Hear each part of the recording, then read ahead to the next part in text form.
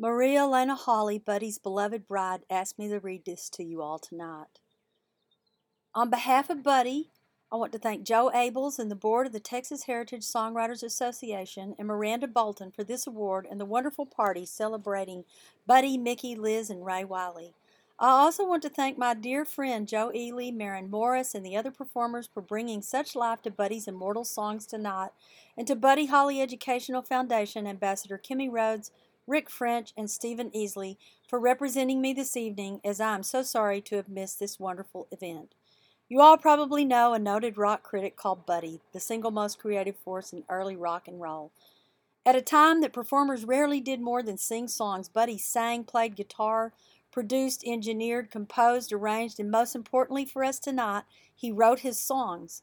Today is hard to remember how rare and revolutionary the idea of a singer-songwriter was back in the 1950s, and as the first modern rock auteur, Buddy was one of the 10 original members of the Rock and Roll Hall of Fame.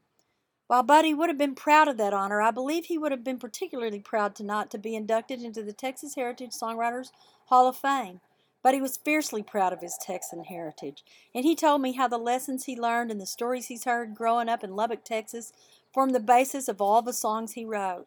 His first business card advertised Western and Bop, and it's easy to hear the voice of Texas in all of his songs, particularly songs such as That'll Be the Day and Not Fade Away.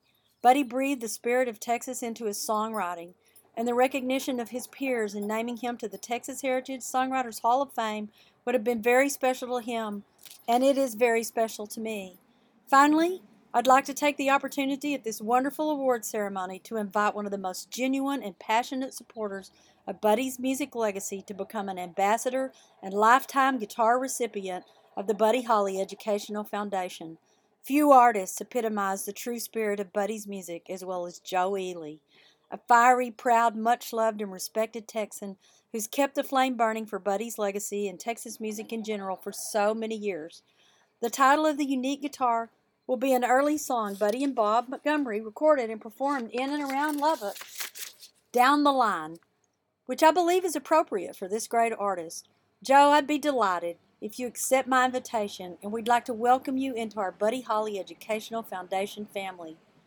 While I am sad I cannot share this moment with you, I know Buddy is looking down tonight with a big smile while Joe Ely accepts the Willie on Buddy's behalf, inducting Buddy Holly into the Texas Heritage Songwriters Hall of Fame. Thank you all again, and remember that Buddy lives on in his songs in the hearts of people such as you.